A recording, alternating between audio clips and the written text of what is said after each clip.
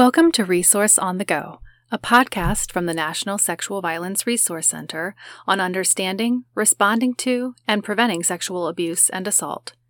I'm Jennifer Grove, Prevention Director at NSVRC. On today's episode, I'm talking about community-level prevention with Mo Lewis, NSVRC's Prevention Specialist.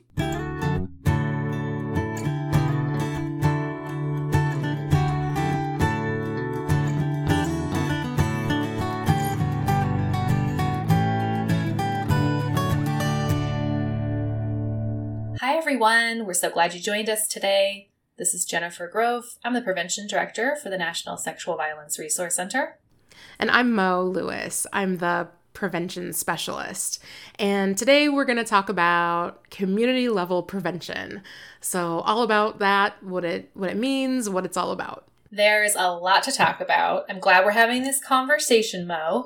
What we want to do in this podcast is provide some information to help set the stage for the many conversations we are planning to have through this podcast series about community level prevention.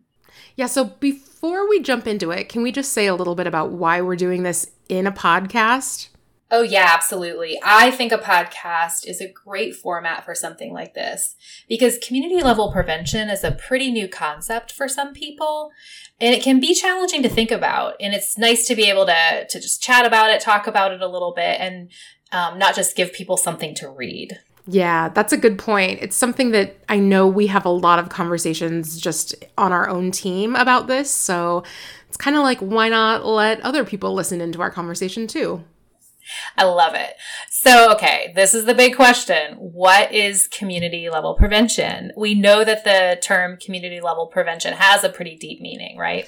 So the definition that we typically give is that community level prevention impacts the entire community regardless of whether or not everybody is part of the prevention group or the prevention efforts. And it also targets characteristics of a community. So say that someone is a prevention educator and they are doing a weekly program working with a group of students in a school setting.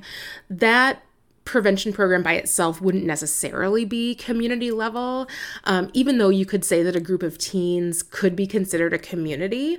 But if this same group of teens identifies problematic policies like their school dress code discriminates based on gender and race, and if they work together with the prevention educator and maybe parents and staff and teachers to really change that school's dress code policies, we would consider that community level prevention because that really impacts the entire school community. All the students are going to benefit from that improved dress code, even if they didn't even know that the prevention group existed. Yeah, I really like that policy level example and that sort of broader example of how an entire community in that school can be impacted by these better policies that they're creating. So thinking about the environment as well, so there might be a lot of hotspot mapping happening. Thinking about hotspot mapping as like looking at safer places versus spaces that might feel a little creepy or unsafe, like in a school or a community center. And that looks at working with the community to change those aspects to make the spaces feel better for everyone. So there's work being done around preventing crime through environmental design, which is both an interesting and controversial approach. And we're going to dive into that more in another episode. Yeah, so why do you think, Jen, that community level prevention or the concept of community level prevention is so hard for people to get? I think it's because we use the word community so much. We say things like community-based, community-specific. What even is a community? That's a question that I have. What counts as a community? Yeah, we should talk about all of this. I know that we have some definitions and examples that we use, but yeah, sometimes we say the word community so much that it stops having any meaning in my ears. I just say it and it sounds like gibberish a little bit. So when we talk about community-based, that really means what it says. It's based within a community. It means that community members are shaping the work, they're leading the work, they're evaluating it, they're really owning that prevention work that's happening. It's really based in the community. When we say community specific, what we tend to mean by that is that it's really specific to the needs of the community, their interests, their strengths. It's specific to cultural norms that exist in the community, specific experiences. And these are things that, they usually go together. Usually a good prevention program is community-based and community-specific, but sometimes not. We do like to talk to people about the importance of prevention work being based in the community and really specific to the community, because you can't necessarily just take a curriculum or an idea from one community and put it into another, right? It doesn't usually work that way. There is a program that I like to talk about as an example of a prevention program that's both community-based and community-specific, and it's called Athletes as Leaders, and it was actually created in a large urban area high school. It's in the Seattle area, really big high school, and they're doing coaching boys into men for part of their prevention work, and realized that they did not have a similar program for athletes in girls' sports teams. And so the prevention educator there worked with the community, worked with the athletes and the students to create a new program that is really based in the community's needs and in their interests, and that really gets at some of those core values that they wanted to work on and change within their community. The students who are part of the sports teams are leaders of this. They really take ownership. They help running the program, evaluating the program. They helped create it and make adaptations to it. And it's also really specific to the community. And the community in this case is athletes on girls' sports teams. And they have a lot of sports specific culture that they're working to identify the positive aspects of that and really build those up together. So I like to talk about that as just one example of a way that prevention can be both based in the community and really specific to the community as well. I'm so glad you used that example, Mo. I love Athletes as Leaders, the program itself. And so, let's put a plug in for these great programs. Okay, what counts as a community? I think about a community and that word community, and I feel like it's really daunting. What are we talking about here? A whole city? Yikes, that's a lot. I remember years ago I was working with some folks in New York City, and they were trying to figure out how do we do prevention work in our city? It's so huge. And it was I don't think you can think of the entire city, because then you're definitely gonna not have enough time, effort, and money to do an entire city, right? But thinking about community as being more specific than that, it can be a lot smaller. In fact, being really specific is good when you're thinking about community level prevention, because then you know more about the community. We have a colleague who has done a keynote for us, amazing colleague, Dr. Renee Kennedy. And she talks about health disparities and health inequities and violence prevention work. And she has this interesting way of talking about a community that I really love. And the way she says it is, community is defined more by relationship than radius. It's defined more by values than locale. And it's defined more by affinities than vicinities. So it's about working in and with a community. These could be things like neighborhoods, or they could be school groups we've mentioned before. They could be civic groups. It could be churches or other religious groups, youth centers. The list goes on and on. I really like the way that she puts this. It makes it seem way more doable. And it also goes back to being community-based and community-specific as well, because we know that just because we all live in the same town doesn't mean that we all share the same values or care about the same things. And so I like this idea about really getting specific about who who is your community? It's such a good example. So yeah, now that we've talked about all the ways we're using the word community and what it means, let's dig in more to this idea of community level prevention. There's a way that we've been talking about it internally at NSVRC that I really like. It's this idea of stretching to community level prevention. And our coworker Sally even made these great slides where you see people stretching to really think about how can we get to this community level prevention. So yeah, the reason why we talk about this and the idea of stretching is because hopefully doing community level prevention work isn't this radical shift where you're like giving up everything you did before and now you're going to just do community level. That's not really the focus either, right? We know that the social ecological model exists. It has 4 levels, or 5 if you're using a different model of it. But we know that we're not just supposed to like give up one and focus on the other. We are really trying to help people think like, okay, you've been doing all of this great work at the individual and relationship levels.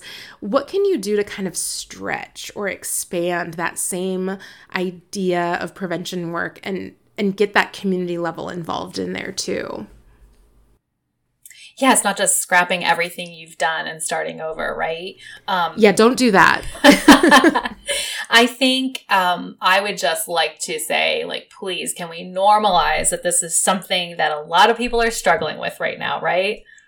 Oh, yeah. I have talked with so many people who are really reeling from this idea of a shift. It's a big focus shift. I think it's thinking about affecting an entire community is a big ask. It's a different reach than, wanting to change an individual person's attitudes and behaviors and values. And it is different than like building skills for people in relationships. So yeah, it's definitely a shift, but hopefully it can be a fun shift or a exciting shift. I definitely agree with that. And if there's any way to structure your prevention work with flexibility and also this ability to, I think we've been saying this a lot, like pivoting and adapting, that's going to be really helpful. I have a great example of where this took place, and I absolutely love this program. We have a colleague in Indiana who has done some really amazing community level work. It's called the Sidewalks to Sexual Violence Prevention Program. It's a prevention program that is really unique, community level, and it focuses on social inclusion for adults with developmental and intellectual disabilities. So this program involved groups of stakeholders who worked collaboratively to develop community-wide solutions to increase inclusion based on some of these barriers that they were finding in Bloomington, Indiana, is where this took place. So adults with developmental and intellectual disabilities were part of this group. They worked with these partners and they did what's called participatory social mapping. So before we've talked about like hotspot mapping, very similar. What they did with this mapping is looking at their community, they looked at the physical barriers to inclusion that existed in neighborhoods, public spaces, and also businesses. The data was then used, the data they collected was used to prioritize and implement solutions to the barriers. And what those barriers represented and why this has to do with sexual violence is that the barriers that they found, things like access issues. They had sidewalks that were crumbling or sidewalks that didn't exist or sidewalks that weren't accessible. They had potholes on the roads. They had bus stops where there was no covering for bad weather. And we know that like in Indiana, yeah, you can get rain, you can get snow, all of those things. They were looking at some of these physical barriers to getting places and being able to have access to things. So these barriers represented this increased risk for sexual violence and social inclusion and that sense of belonging to a community. We know these are protective factors that can help reduce risks or create a buffer against those risks. And I just want to say we have included a link to this project in the show notes for this episode if you want more information. But I really love this example of how someone had these priorities around working with this particular community to prevent sexual violence, but also understanding that these barriers existed. These barriers needed to be broken down. And they worked with the community to do that. And they worked with this group of people to do that. And it's really benefiting everyone in the community, right? Yeah, I really like the aspect of bringing humility and learning into it. We don't always know everything about a community. Even if we're part of the community, there's not really a way to know exactly what the community's whole focus for prevention is going to be necessarily. So I really like the idea of being that kind of facilitator who shares the knowledge that you have and says, hey, here's what I know. Here are some things that we could try together. What do you see as the issues? What do you see as the solutions too? Being able to really deeply listen and hear from folks what prevention really means to them, what they want to focus on. And I think the project that you mentioned does such a great job of that and identifies, sidewalks as an issue that, I don't know if I would have figured that out. I don't know if I would have thought about that, but by getting folks out there and having the ability to really go through the community physically and take photos and explore, those barriers came right up, right? So I think it's just a great example. Yeah, and I also wanted to just note that we are building the evidence base for this work, right? It's okay to try something. It's also okay to not have it work out. It's a process. We're all learning as we go. We're adjusting. We try something new.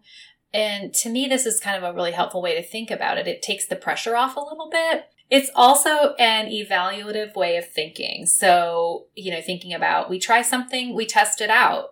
We see if it works. If it doesn't, we tweak it. We figure out how it might work better. And it's this cyclical kind of way of doing our programming. It's really how we should be doing all of our programming, right? Yeah, I really agree. That's kind of the fun thing to me about prevention work is that we get to try things that feel really exciting and new, and we get to see if it works, and we don't necessarily have to get it right the first time. Maybe part of it is right and part of it is something that we could shift and change. So yeah, I'm glad that you brought that up, and I hope that you all listening feel that kind of similar excitement and the freedom to do that, to adjust and try something new and help build this evidence base. So yeah, if you are thinking about community level prevention, if you're now wondering if what you're doing is community level prevention, I invite you to try our litmus test. So when we're really talking about this, we like to ask ourselves, does this prevention work benefit the entire community, regardless of whether or not folks are even knowing about the prevention project? So if the answer to that is yes, then good job. I love the litmus test. And also, please feel free to reach out to us with any questions that you have. And also, if you have some ideas of things that you'd like to hear more about, you'd like to hear us talk about, people you might want us to talk to, please let us know that as well. Thanks for listening to this episode of Resource on the Go. For more resources and information about preventing sexual assault, visit our website at www.nsvrc.org. You can also get in touch with us by emailing resources@nsvrc.org.